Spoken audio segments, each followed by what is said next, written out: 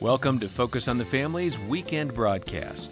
We hope the following program will challenge you and encourage you in your faith journey.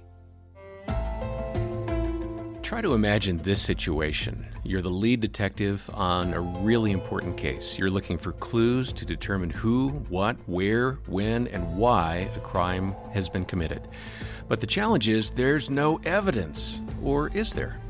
Today on Focus on the Family, we're doing an investigation about the life, death, and resurrection of Jesus Christ, who appeared in human form on this planet more than 2,000 years ago. What is the evidence for him? Well, for his claims. You'll find out. Thanks for joining us today. Your host is Focus President and author Jim Daly, and I'm John Fuller. John, that was a really creative open for the Best of 2022 broadcasts we recorded earlier this year. Our guest was J. Warner Wallace, who is a homicide detective, and he has a brilliant perspective on how we can prove the existence of Jesus and believe with certainty that the Gospels and the Bible are true. Absolutely. And when Jim Wallace described his own spiritual investigation to prove or disprove the claims that Jesus made about himself, it was pretty amazing to see how the Lord showed up in a big way to transform his life. And that's the main reason why we want to bring this great content back to you today, because the reality of Jesus and knowing him personally is life-changing and the most important decision you're ever going to make. And you can experience the same transformation for yourself. As we shared before, Jim has been involved in law enforcement for more than 25 years. Before his conversion, he described himself as an actively sarcastic skeptic about God, faith, and the Bible. And I love that because he had an honest approach in saying, prove it. And we'll hear more about that proof in the program today. And Jim Wallace wrote about his spiritual journey in a book called Person of Interest: Why Jesus Still Matters in a World That Rejects the Bible. And you can learn more about Jim and the book at focusonthefamily.com/broadcast. And Jim, here's how you began the conversation with J. Warner Wallace on this Best Of edition of Focus on the Family. Jim, it's great to have you here. Well, thanks for having me. Yeah, being sarcastic and skeptical is really helpful as a homicide detective in general, right? Now, this isn't what I was going to ask you, but how has the Lord dealt with your sarcasm? So if you assume up front that everyone you're talking to is a liar, somebody will eventually go to jail. But if you assume everyone's telling you the truth, no one ever goes to jail. So I'm trying to balance what works and what's effective based on, and then also what God would call me to be. You know, this is totally off topic, but given all your years in detective work, I mean, what are those things that you see about human behavior that kind of makes you scratch your head? Like, they really thought they'd get away with this? Yeah, well, see, a lot of it is, we don't think really rationally when we think about doing things that are irrational, right? like killing your spouse. So a lot of times you're driven by your emotions, and that's where we can kind of make some headway, right? Because sometimes we overthink it. We're thinking, well, look, if I was doing this, I might do these 5 things first, because we're thinking as though we're not in the middle of an emotional relationship that is driven by emotion. We're trying to think about it rationally and coolly, but it turns out most of the time, but here's what I do see. Pretty much everything that I see in human behavior is explained really well on the pages of the New Testament. Oh, that's interesting. So I love the fact that the Bible describes the world the way it really is. And I'll be sometimes working with defense attorneys who they're so convinced that there's no way that their defendant, they're truly convinced that the defendant could not do this, because for the last 30 years, I work cold cases. This guy has been a deacon in a church. He's been, he's a dentist. He just got a regular life. Yeah. And because they don't understand the enigma of man, the kind of fallen nature, designed in God's image, but deeply rebellious. They don't understand that dichotomy. They struggle with understanding how someone like this could do something like that. Well, you know what's interesting too, so much of the culture right now is debating what's true, that there can't really be an absolute truth. But my goodness, where do you see that show up? In police work. I mean, you either did it or you didn't do it, and that's absolute true. Well, and I always wonder, is this shift from objective claims about truth to subjective claims about truth, is this going to eventually affect us in the courtroom? And I've been watching. Wow, that's interesting. So you've seen that evolution happening. Yeah, because we're selecting jurors. And I think our questions in the voir dire process are going to, they'll always have kind of covered these issues. Right. But I think more and more to be able to make sure that the jurors we're selecting actually understand that some things are more than a matter of opinion. Even the claim that there is no objective truth is a claim about truth that's objective. Right. So it's self-refuting. So we have to at least help and only select the jurors that understand this, right? Because otherwise, how would you render a decision about something that happened in the past that your opinion can't change? It either happened or it didn't happen. Right. And that's why this is the approach I took when I first was looking at Scripture. Which is so good. Let's get some of the terminology down. Not all of us are familiar with police detective work. So, for example, you mentioned that you're a homicide detective, but you specialize in solving cold case, no-body murders. Now, honestly, that's the first time I've heard that. Describe a no-body murder. So I get it. Yeah, so a no-body murder, often these will go cold because they're first reported as a missing persons case. So this is like where a husband or a business associate, usually though, it's a husband or a wife who kills their spouse and then somehow effectively destroys the body and then says, oh, we had an argument, and they just vanished. And so you never find the body. And if you never find the body, you have the bigger challenge of, number one, demonstrating to a jury that this is a murder and not a true missing. Right. And then number two, demonstrating that this is the guy who did the murder. So you have two, and a lot of DAs just don't want to touch these because they are difficult, because there are two things you're trying to prove. And the cold case is a case that it just hasn't been resolved. It could be years, 10 years, 20 years. Some we're hearing in the media now where 30, 40-year-old cases are being solved with DNA improvement. Well, and so every crime has a statute of limitations except for murder. So if you do a robbery and a number of years go by, I can't go back and reinvestigate that because it closes by statute. Huh. But murders don't close. They stay open. And so my cases are like, we just did a case 2 years ago. It was 1972. I remember the case. My dad had the case. Mm-hmm. He was a homicide detective also. And I remember I was about 10 when this 10-year-old went missing. Huh. And it shook our community. And so I remember the case. And we didn't solve. I think I opened it in 2003. I think I found the DNA in 2006 or 7. We submitted it right away. It had no hit on the kind of predator database we have in California. And then, luckily, Ancestry DNA started to emerge. It's helping to solve some problems. It's solving some. That's why I always thank people for searching for their family members with DNA, because it eventually means I can take some of your family members to jail. Right. So hopefully not, but who knows? Yes, but that does help. Describe person of interest. That's another term. I think I know what that means, but help us all better understand that legal term. Yeah, so this is really something that I think emerged more after 9/11. You started to see a lot of it with the federal agencies looking at persons of interest in certain kinds of investigations. Almost always, this ends up being somebody who you suspect is your candidate for the crime, but you just don't want to necessarily put the word suspect on them yet.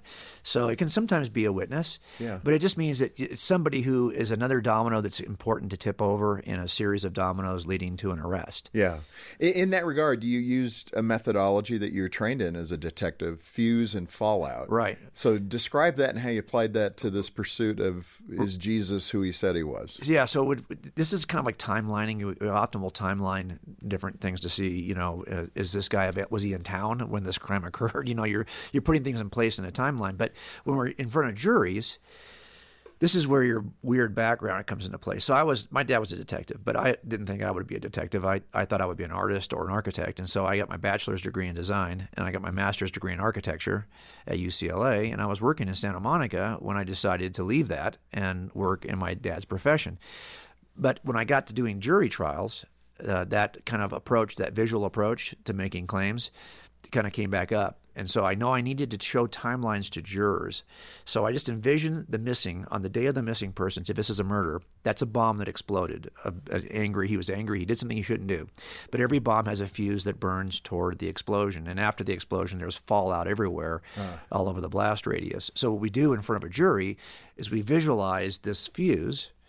This is all the tension that's rising in the relationship. Over days, weeks, months. Yeah, he's preparing to do something he shouldn't do. He's buying the stuff he's going to use to kill her or to dispose of her.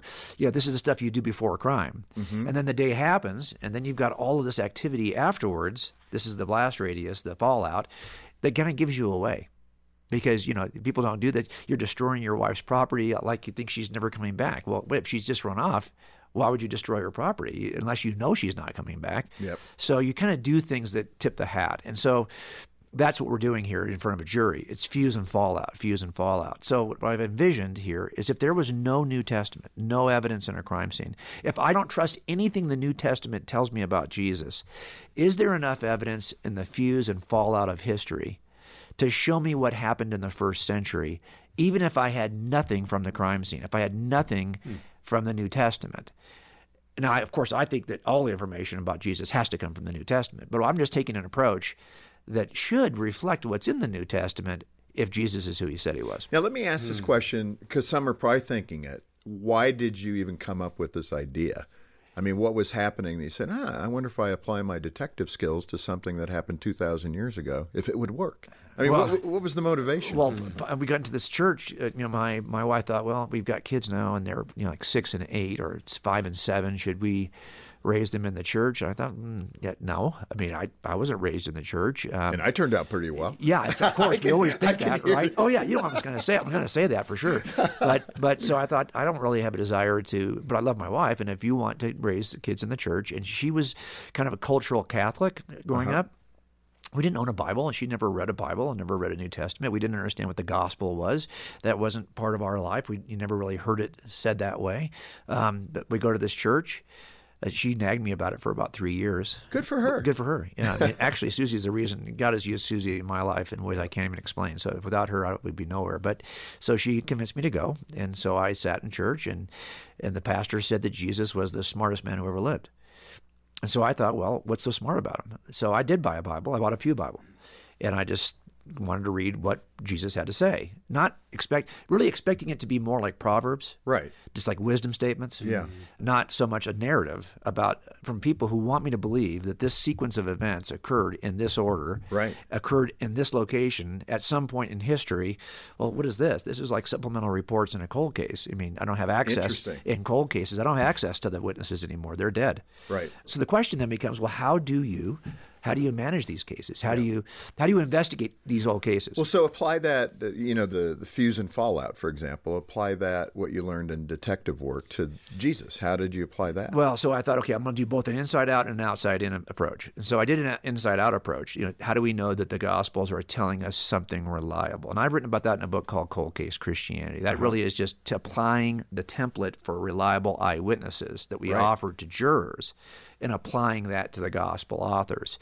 And that showed me a lot. But I also thought, well, look, if Jesus is who you all think he is, are you really telling me that the only people who noticed this are 4 writers in the first century? I mean, wouldn't you expect that if he's the rock you think he is, when you throw him into the pond, there'd be some ripples, wouldn't there? Right. I mean, it should be able to see this in the fallout of history. Okay. But having never been taught that, really, I didn't know what the impact of Jesus was in history. I think this is true for a lot of young people. As a matter of fact, I think it's really important right now for us to teach our young people how important Jesus. I think there's 2 questions that every young person asks now. So for every one what claim we make, we have to offer the 2 whys. So I always say you have to give 2 whys for every what to Gen Z. And the first why is, okay, so you're making this claim about Jesus. Well, why do you think that's true? On the basis of what evidence? Because everybody else is going to say that their claim is grounded in science, is grounded in evidence, and you Christians have your wishful thinking. Good for you, but that's not good for me. So I want to know, why is this true? And the second why is, why should I care? Even if it is true, why should I care? Yeah. So I think young people are more concerned about the God, not the godness of God. Does God exist? But the goodness of God. Mm-hmm. Does this book, this Iron Age book you folks always, is the source of all misogyny, racism, homophobia, transphobia, you name every phobia you can think of, is this still good? Does this matter anymore? Does anything good emerge from this? Does anything beautiful emerge from this? Well, those are the kinds of questions I had too. And so this is what the outside in will tell you. Because if the impact of Jesus is evil, then why would you want to examine it? Right. But if this is something that's a source of all beauty, well, then it might matter. This Focus on the Family broadcast will continue in just a moment. When Joy became a Christian, her husband contemplated divorce. I think that God just really used Focus on the Family and your guys' ministry to grow me and prepare me and guide my heart to live out in front of my husband what it means to follow Christ.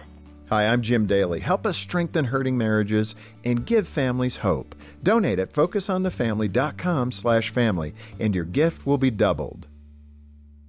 Just like a warm fireplace when it's cold outside, the joy of the Christmas season gives comfort and draws us closer to loved ones. I'm John Fuller, and Focus on the Family is excited to let you know about our Christmas Stories podcast. Each episode brings heartwarming conversations to bring your family closer together and remind you of the hope we have in Jesus. You can enjoy that podcast at focusonthefamily.com/Christmas stories. That's focusonthefamily.com/Christmas stories. Thanks for listening to Focus on the Family. Let's resume now with the balance of today's programming. Jim, you point out how several significant developments in ancient history allowed for the incredible dissemination of the gospel and the exponential growth of Christianity. Start with the developments of language and writing, why that is so important at that moment. Yeah, so a lot of the times when I'm investigating a fuse, I'm answering my own skeptical questions because I'm anticipating that the jury is probably going to have similarly skeptical questions. So when I'm examining the fuse and history that leads up to the appearance of Jesus in the first century, I'm examining really my own skepticism. So I had a skepticism about a number of things, but one of them was just this question: if Jesus really is God, why wouldn't he just come now when we've got social media and iPhones and we can, so wouldn't it be a better time to come now? Like, why does he come when he comes? But it turns out that the cultural shifts and the progress of culture and technology actually does benefit the first century in terms of disseminating information historically. So, for example, you can't really, if you can't express and articulate the detail of the Jesus story, because you don't have the letters in place yet. You don't have an alphabet in place yet. If you're just using hieroglyphics to, for example, describe the Sermon on the Mount, well, good luck with that. Right. It's not going to be easy to do. But once you have an alphabet that's widely distributed across the entire region, like the Etruscan alphabet, which is adopted by Rome, and then as Rome conquers the entire known world, it exports the Etruscan alphabet. And you have, Koine Greek, which is being used by the Romans. You have papyrus, which is much easier to transport than, so for example, clay tablets. So these things emerge in time until by the time Rome is in power and has organized and the roads are in place, there's a 200-year period of peace called the Pax Romana that occurs and allows for the Roman Empire to spend money on things it used to spend on war. It now began to spend on infrastructure, like roads. Yeah, so 47,000 miles. Exactly. That caught my attention. It has had no connected idea. all of these other empires, like the Persians also had great roads. But now the Roman Empire makes sure that all roads lead to Rome. That's not actually is one of the goals of the Roman Empire. And they even connected the Silk Road from China. So now you got access by way of... As a matter of fact, if you read John's book of Revelation, there are a couple of churches that John is talking about in the first chapter that Paul planted by using roads that were not even available to Paul 100 years earlier, because they were constructed by the Romans and allowed Paul into places where he could plant churches. So it turns out it's not just that Jesus appears, it's that the infrastructure is in place and the technology, the alphabet, the language is in place so that you can actually transmit the message of Jesus. To spread the gospel. Yes, and this is what I would say. And so the question becomes then, wouldn't it be better to come now? But here's what I discovered. What I discovered is that let's say we do this interview and it's viewed by 1 million people. And let's say that they saw a miracle occur in this video for some reason. Well, I think we are the most distrusting, even claims about the news. We are so divided as a nation, so divided as a world, that we're going to say, well, who's saying that first? Well, I don't trust that person, so I don't trust that information. So we are very distrusting. And then when we see something that looks miraculous, well, I've watched the Marvel superhero movies too. Right. Everything looks miraculous. Do you trust anything anymore you see? But more importantly, you're not downloading the video. Now, why that matters is that if you downloaded it to 1 million different geographic locations, it would be much harder to eradicate the information in the video.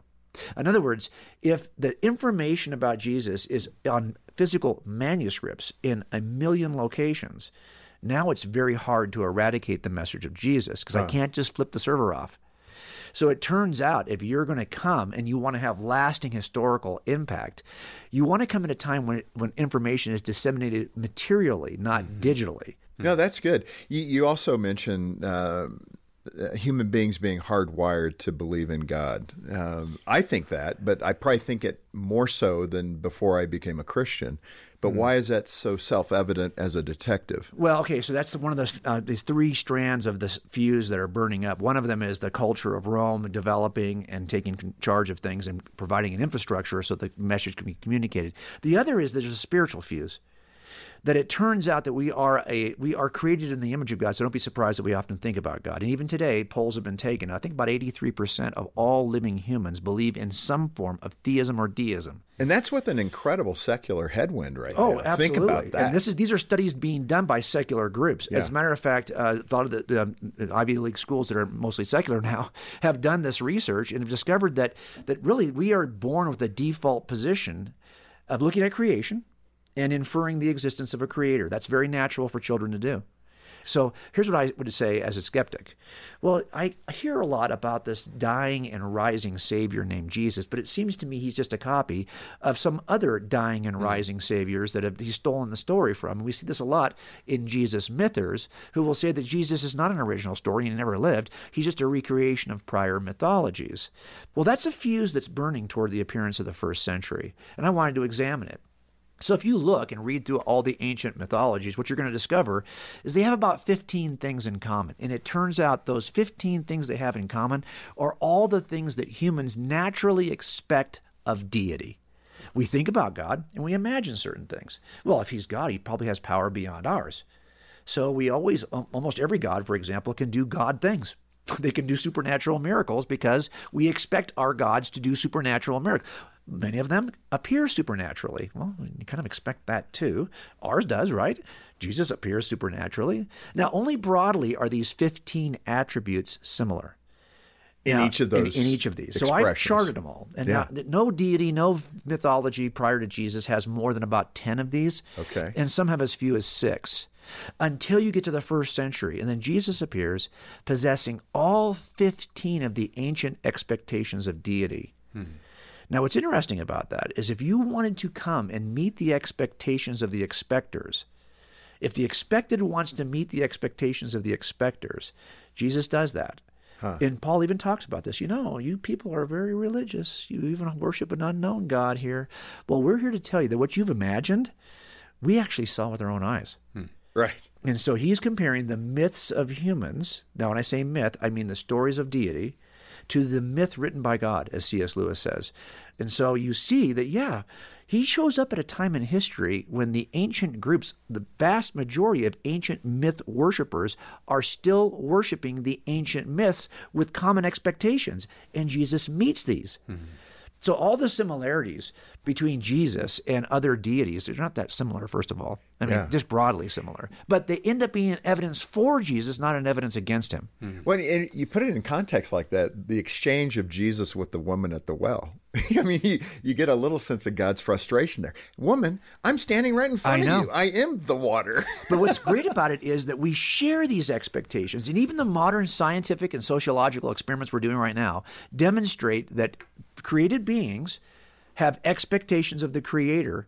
It's been going on for thousands of years. And Jesus meets most robustly all of those expectations. And that's not by coincidence. He's the only one in the history of anyone who claimed to be God who actually has all 15 of the characteristics. Like Buddha, for example, has 10 Right. No, of that's these a 15. really interesting observation that he fulfilled even that, mythology. That's right. That Jesus is the fulfillment he's of the all actual of it. reality that you've been imagining. In parts and pieces. That's right. In all those expressions. That's so fascinating. Let me ask this question, Jim. Do you feel if you had to go in front of a jury today on the trial basis of Jesus' existence, you think you'd win the case? Well, here's what I always say. You win trials not in opening statements, not in the evidence show, not in closing arguments. You win cases in jury selection. Sorry, it's just the case. So I would say to anyone listening, if you feel like, hey, I've been sharing the gospel with people, it's about jury selection. And I can't put people on a jury who have presuppositional biases or reasons to reject a truth claim that aren't evidential. So I make sure we have a voir dire process where we select the jury and we eliminate the jurors who are biased against us on either side. So the question I would say is, are you taking the time Are you praying about this? Are you asking God to soften the heart of the potential juror before you begin to present a case? Because it turns out you can present a case to a juror who's already biased against you, and it's not going to go very far. And I can't soften the heart of my hearers. Only God does that. God calls, and then we deliver a message, and people respond. So I always say, yes, don't get frustrated, though. I think this case is more than sufficient. This case is very compelling. But there will still be people who will resist it. But it has more to do with jury selection than it does the strength of the case. That's really interesting. And that brings us to the conclusion of the first part of our Best of 2022 conversation with J. Warner Wallace. And we're really looking forward to sharing part 2 with you next time. By the way, this is Focus on the Family with Jim Daly, and I'm John Fuller. John, I strongly recommend that our listeners get a copy of this wonderful book, Person of Interest, Why Jesus Still Matters in a World That Rejects the Bible.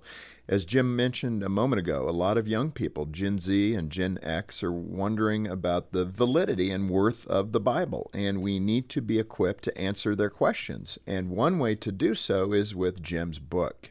Send a gift of any amount to Focus on the Family, and we'll put a copy into your hands. You can share this with your children or a friend, and maybe get a copy for your church library as well. The place to start is our phone number. That's 800-232-6459. 800, the letter A, and the word family. Or donate and get the book at focusonthefamily.com/broadcast. And remember that any gift you make to Focus on the Family today will be doubled thanks to our matching campaign that's going on right now.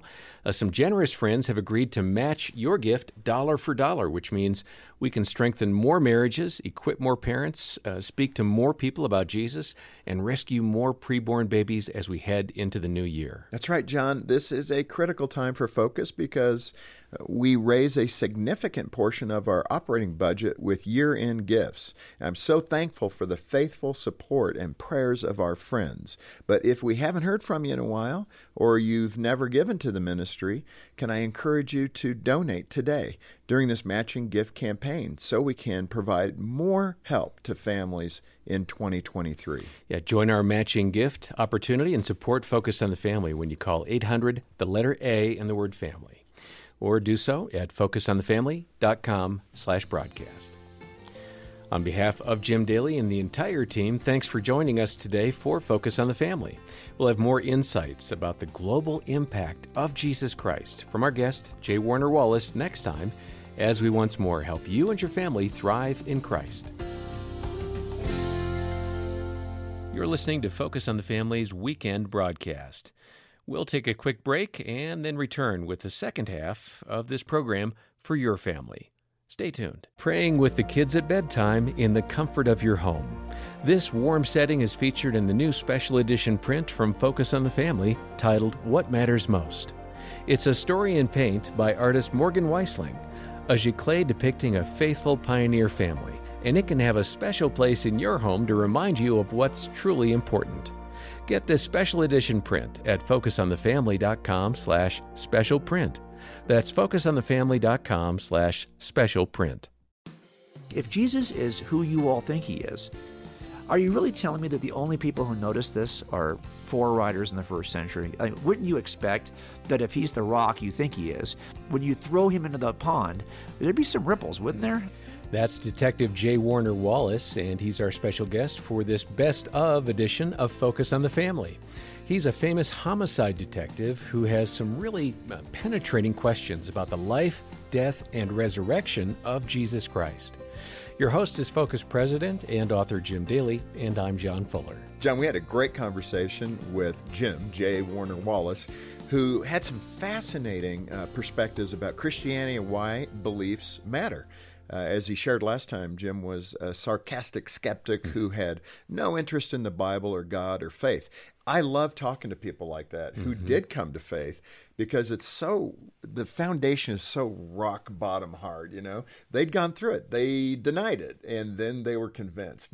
Always fascinating people to talk to, and if you missed it last time, get the download or come to the website and make sure you hear it because I thought it was full of interesting insights. Yeah, he also described a unique investigative methodology as a homicide detective. really concentrating on cold cases where there was no body. Think of the difficulty in prosecuting that kind of crime. And he's applied those concepts that he learned in that field to the existence of Christ, something he called fuse and fallout, which are the events that lead up to the catastrophic bomb, the ordeal that occurs, and then all the fallout that is around it. Again, very interesting concept when you look at a guy from the first century and say, we're still talking about him today. That's a pretty big fallout, right? That we still talk about Jesus and his meaning to history. Jim applies that methodology to Jesus's life, and man, I would just say get a copy. And I totally agree. We do have the book, Person of Interest, at our website. That's focusonthefamily.com/broadcast, or call 800, the letter A, and the word family. And Jim, here's how you began part 2 of this Best of 2022 conversation with J. Warner Wallace on today's episode of Focus on the Family. Jim, welcome back. Thanks for having me. I appreciate it. It was so good. I just love this area because there's so many good thoughts that you can give to a non-believer to just make them think. That was what I expressed last time, when I was in college, and I came to this conclusion: I better read the Word of God. I mean, reading these business books, I'm preparing myself vocationally, but this is the most important book to read. Yeah, and I constantly will encounter people, and this is the skeptic in me, right? So I didn't have any Christians in my life growing up, that if you asked, and I still see this, if you ask people, why are you a Christian?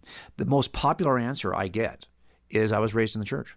Somebody, my parents were believers. Somebody raised me. That is the number one answer you'll get. The second most popular answer is, well, I've had an experience that demonstrated for me that Christianity was true. Prayer was answered. I had a certain experience after reading Scripture. Yet we believe as Christians that those other experiences do not actually point to the truth. So what I want to say is that we have a worldview that's grounded in an historical event. It's not grounded in the wisdom teaching of a prophet or the wisdom statements of an ancient sage. It's, of course, Jesus makes these statements, but it's grounded in the resurrection. If that didn't occur, none of this is true. Right. And that means we can test this in a way that other religious worldviews cannot test their claims. This is grounded in history. We ought to be able to say, yes, I was raised in the church, perhaps, or I've had an experience that demonstrates the truth, but I was able to test that experience against what I can examine and know is true evidentially. Because we're in the one place where we could do that. And by the way, I've got grown kids. One of my sons will tell you that there was a season in which he was kind of wandering, but because he knew and had been raised this way, that he knew it was evidentially true, there's only so far you're going to go. Correct. It's kind of that rubber band theology, right? If you go too far with the rubber band and let go, it snaps, it hurts a little bit. If you go even further, it hurts even more. So if you can help your kids not stray too far, because they know it's true and you can only do so much with what's true, well, that's where I think we can make a difference with our own kids. I love that very point. It's evidence-based, it's history. There's records both in the Scripture, outside of the Scripture, who Jesus was. That's right. And that kind of pulls us back. We have new viewers, new listeners today, Jim, so I want to recap a little bit on this idea of fuse and fallout.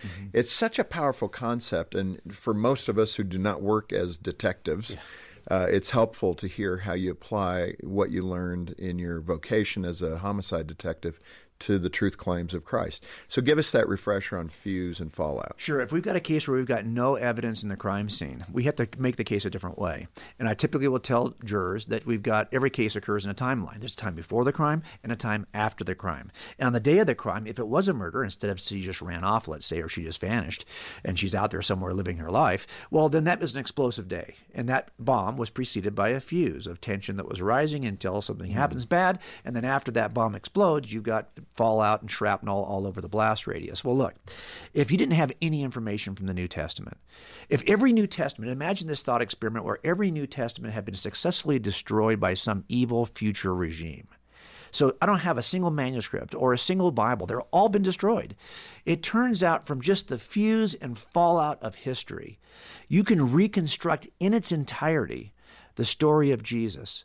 You could be saved with the information you would just get from the fuse and fallout, so that even if every New Testament had been destroyed, this is the kind of impact that Jesus has. There's a reason why we call this the first century, even though, guess what? It's not the first century, okay? Right. There was a bunch of centuries before the first century, but we keep on calling it the first century because something explosive happened.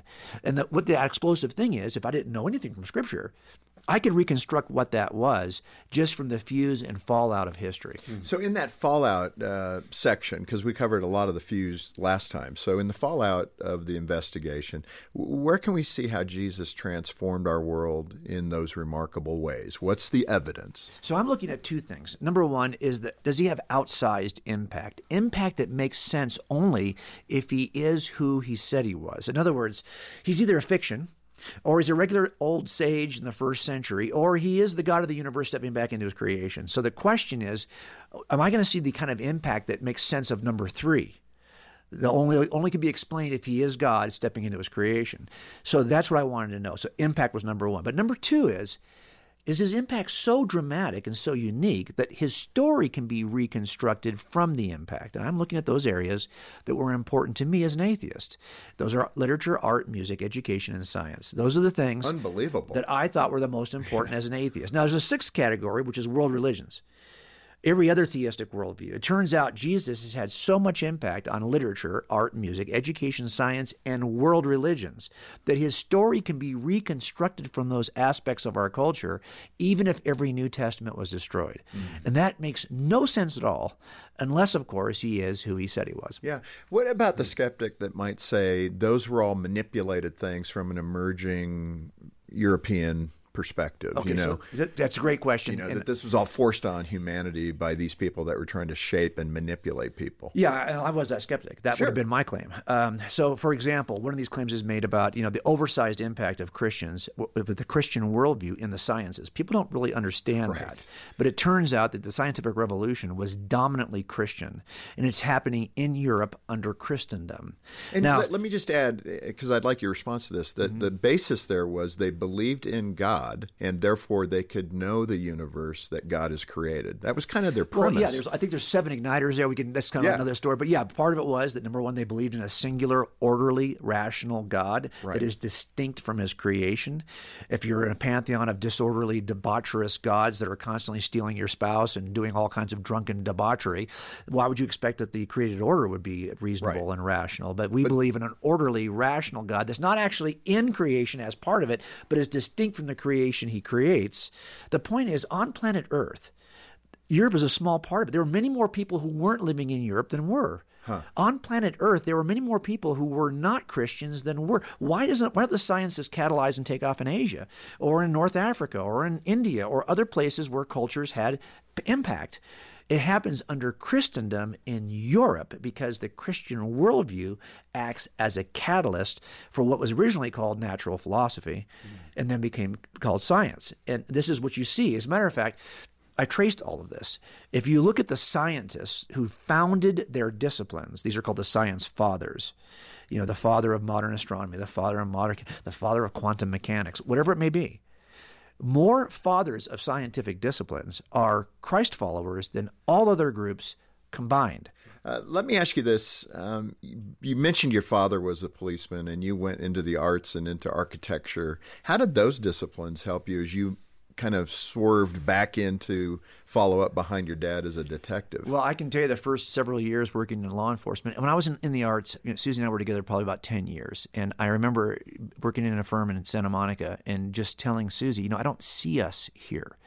I don't see any other couples who are having families that are, I had very conservative views about marriage and family even before I was a Christian. And I just didn't see anyone like us there. So my dad, this is a noble profession. It's a calling. And before I even knew what a calling was, so I followed him into law enforcement. I was 27. And I can tell you that for a long time I struggled. I felt like I needed a creative outlet. I had no creative outlet. I started a police band of officers playing in bands. We played music for a while. And then eventually, because I was involved in architecture, I was constantly getting asked to draw the murder scenes before I was even assigned to homicide. Oh, interesting. So eventually, when I got to doing jury trials, I started to help the DA visualize this for jurors, which is why this fuse and fallout, that's a visual model we'll put on the screen for jurors to see how this works.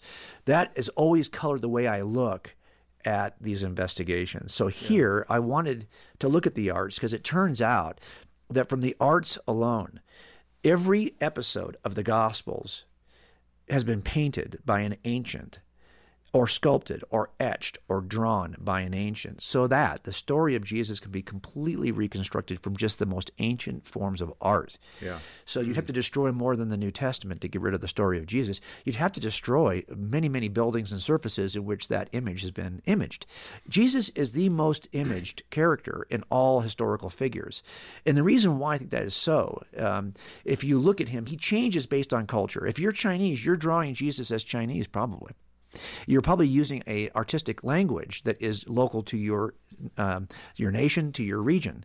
So if you look at, say, Buddha, as he's imaged in China compared to India compared to South America, he's imaged pretty much the same. Huh. But if you look at Jesus and how he's imaged in those three locations, he looks radically different because he looks like the people group who sees him as their personal savior. Fascinating. And so that's why I think he inspires so many artists. That fallout effect, too, and you mentioned this and you're touching on it, all the arts, but also architecture. I mean, you touched on that with the churches and what has been built. Well, you knew I was going to have to do that. Yeah, you got to get architectural background. So yeah, what happens, talk about that. I mean, again, that fallout perspective. If Jesus never existed or he was a myth, man, you'd have to, the ripple effect that you mentioned at the top of the show. Well, you think about this, the arts needed a studio in which to develop, and many Christians were artistically inspired. But if you think about how we first met in the adobe, or not adobe, but mud kind of constructed small residential homes in the Middle East, think about that. That was a dark, it was cooler because, it was a hot environment, but they were dark, small environments. We had a desire as a group to reflect the nature of Jesus, who's not described as the dark, he's described as the light. We also had a desire to think about our salvation and the heavenly aspirations we have as a people group. And it turns out those two aspirations, to reflect the light of Jesus and the heavenly aspirations of the gospel, impacted the way we started to change our environments. So, for example, dome architecture gets to be so dominant in Christian churches because we want to look up and see the awesome heavens that have inspired us from the very beginning. That awe that we share as a people group is now reflected in looking to the heavens in our spaces. So, Rome became called the city of domes because we ended up mastering dome architecture.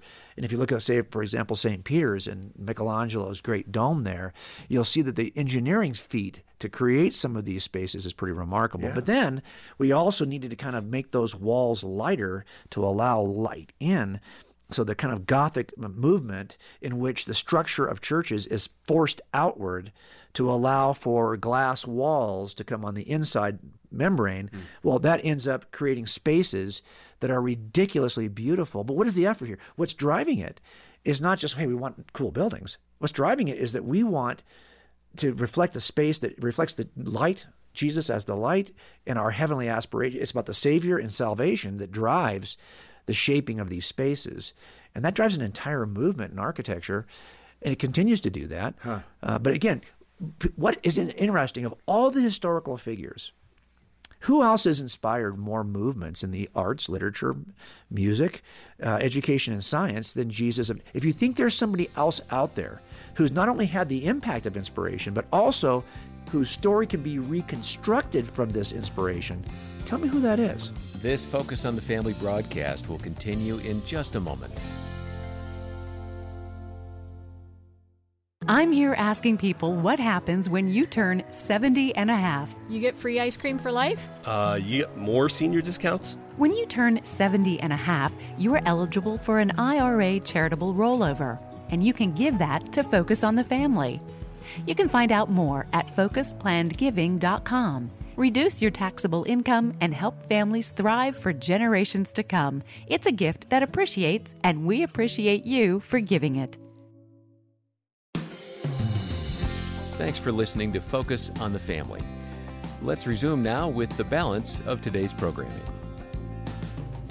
Jim, just to further that discussion on music, let's make sure we catch that, because music is really interesting to me. Of course, Bach talked about the beauty, the orderliness of it, how it reflects God. I've heard others talk about it's a distinct attribute of human beings, that this is the creative source. This is what gives evidence that we're made in the image of God, that we're able to create music and enjoy music. It's a really interesting concept. Speak to Jesus' impact on music a little deeper. Yeah, and think about that's a good point, because we sing about the things we care about most deeply. We sing about what we worship. And it moves people. It does. And it turns out from the very beginning, the Christian worldview has been a singing worldview. I mean, Jesus sings a hymn at the Last Supper, right? That hymn is often thought to be one of the Psalms of David. We've been singing the Psalms of David for thousands of years, okay? As a matter of fact, if all you had was the music sung in hymn form of the first 300 years of the Common Era, you could reconstruct the entire story of Jesus from just the songs we sing about him. You have to destroy more than the New Testament, but also the history of early music in the Common Era. And so we contributed not just to some great music, but also to the history of music making in a way that is really unparalleled. And this is because Christians wanted to sing. As a matter of fact, I did a search of all of the pop music. We have an entire Christian music industry, of course. But aside from the Christian music industry, there's the pop industry, the secular music industry. So I did a search of all the Rolling Stone database, the IMDb, the Billboard magazine. Like, who are the top 100 artists in the last 150 years? Well, it turns out there's lists of these things. So I just took the entire list, I put them together. It's about 160 artists, I would say 150, 160 artists. And I wrote about this in the book. Well, I looked at their personal catalog. All but 2 of these secular artists have sung about Jesus of Nazareth. Not always, all but 2. Now, the thing about that this cannot be said of any other person who claimed deity or any other religious leader or any other historical figure. No one has sung about anyone as much as they've sung about Jesus in the oddest, strangest places. Frank Zappa's got a song, I think, called "Jesus Thinks You're a Jerk." I think it's kind of a funny name. It's not a positive song. It's a negative song. I mean, but the point is that it's a Jesus, reference. he's going to either infuriate you, inspire you, move you in some way, positively or negatively. You cannot get away from the influence of Jesus on music. And so it's not just that. So I would say this, whatever you're listening to, if it's pop music, if it's country music, if it's hip hop, whatever it is, it's built on certain structural forms that are utterly dependent on Christians to invent them over the years, so that today you have those structural forms in place so you can listen to the kind of music you like. Well, that's because Christians probably invented it. Yeah. Jim, when we look at all the great people in human history, kings, queens, conquerors, explorers, inventors, philosophers, and everybody else, what is your conclusion about their impact on the world compared to the impact that Jesus had? Well, that's what's so remarkable about Jesus of Nazareth. It's really hard to explain, because we're calling this the first century. And why are we calling it the first century? Well, I just challenge you to look at every significant figure in history who lived in the first century and go from as far east as you can to as far west. It's hard to go beyond a couple. Yeah, honestly, I made a list. I put them in the book because I think most of you will look at it and go, I don't know any of these people, because they had no impact on history the way that this guy, this sage from this small part of the Roman Empire, this guy who really had, think about it. 3 years. He lives in he's born in a nowhere town, raised in another nowhere town, only moves about 200 miles from start to finish. He only has 3 years to accomplish his mission. The people who are religious reject. The people who are powerful are hunting him. People who say they love him end up denying or betraying him in some way. He's got no real established family of merit, no education you can think of that would cause this. No kids to extend his legacy, no wife, doesn't write a book, never leads a nation, never rules an army. This is the guy who then eventually is falsely accused, brutally mocked, humiliated, executed, and they have to borrow a grave to bury him. Okay, this is the guy. Is that the story you would write of a great conqueror? You would not. This is so upside down in terms of what your expectations would be for someone like this. But if you take all of the leaders, and I would just get beyond the first century, look at every historic, powerful leader in history. Ask yourself, who has impacted literature, art, music, education, science, and world religion so deeply that his story can be reconstructed from those aspects of human culture? I'll wait, because you're not going to find anyone. It's Jesus of Nazareth. That, to me, is remarkably unexpected. But that's what would be true if he is who he said he was.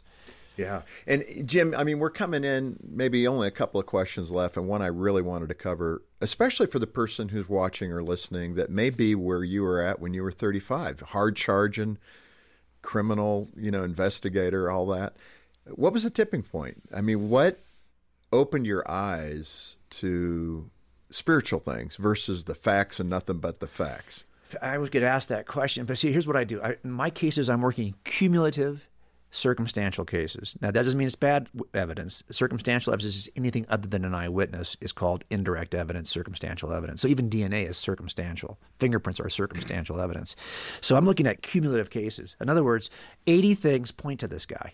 Yeah. It's the weight. It's death by 1,000 paper cuts, right? It is really that one thing doesn't seem like much, but when you have 80 things pointing to this. So I get to a point examining what's in the New Testament and then all of this impact outside the New Testament where I finally said, okay, I trust that the New Testament is telling me something true about Jesus, but that does not make you a Christian.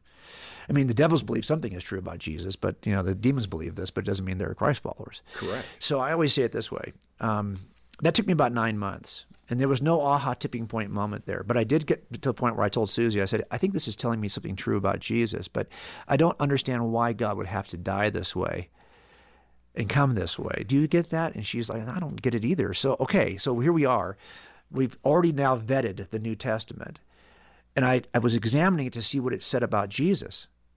What changed for me was when I started to read the New Testament to see what it said about me. That's when you start to have the aha moments. Right.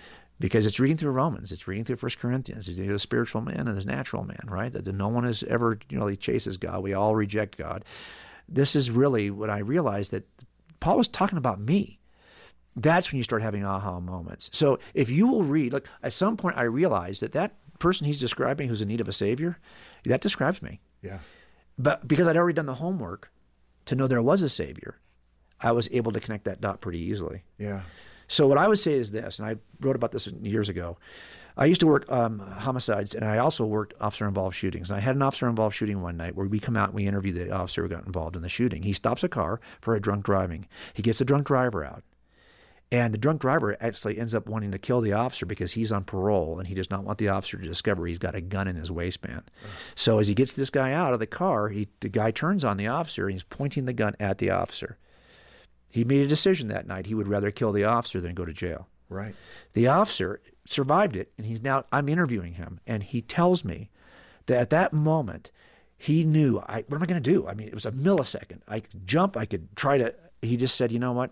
I knew I was wearing my bulletproof vest, and I had seen that vest stop bullets in the range, because we shoot at them. And so I knew that it was going to hurt, but if I could just tense up my muscles, I could take the first couple of rounds and get my gun out and return fire. So he stood there calmly and eventually survived the shooting. Right. Now, I want you to think about that for a second. That's pretty harrowing, okay, and pretty courageous.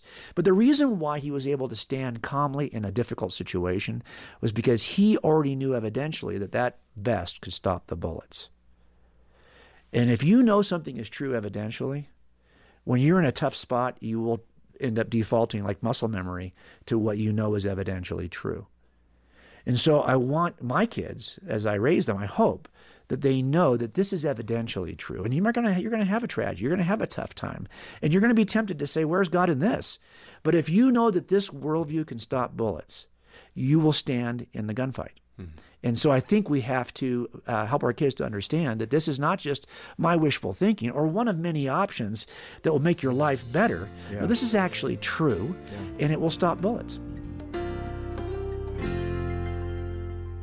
Wow. I mean, that is a powerful story and truth from our guest, J. Warner Wallace. You can obviously see why this was one of our most popular broadcasts in 2022. Jim is such an insightful thinker and truth seeker, and I pray that many non-Christians will be challenged to investigate the claims of Jesus and to study what the Bible teaches about him. You can't go wrong by having an open mind to what the Lord wants to reveal in your life. And for our Christian listeners, this book, Person of Interest, Why Jesus Still Matters in a World That Rejects the Bible, is a powerful evangelism tool. And I recommend you get a copy so that you can be equipped to share your faith, and as 1 Peter 3 says, make a defense to anyone who asks you for the hope that is in you. And I'd love to put a copy of Person of Interest into your hands. And send a gift of any amount to Focus on the Family today, and we'll get it right out to you. And of course, with our matching gift campaign going on right now, every donation you make will be doubled, helping us strengthen more marriages, equip more parents, and save more preborn babies, and give families hope in these days and months ahead. So please be generous with your support of Focus today. Join our matching campaign and request that book when you call 800, the letter A and the word family, 800-232-6459, or stop by focusonthefamily.com/broadcast. Here at the end of the year, I hope you'll remember to pray for Focus on the Family and that you'll prayerfully consider your ongoing commitment to this family outreach. Right now, we're looking for more monthly sustainers, people who are willing to make a monthly pledge so that we can equip and encourage more families in the days ahead. We anticipate hearing from hundreds of thousands of families in the coming year, and we rely on partners like you to meet this great need. So let's do ministry together to give more families hope in 2023. And of course, if a monthly pledge is more than you can do right now, a one-time gift is always appreciated. On behalf of Jim Daly and the entire team, thanks for joining us today for Focus on the Family, as we once more help you and your family thrive in Christ.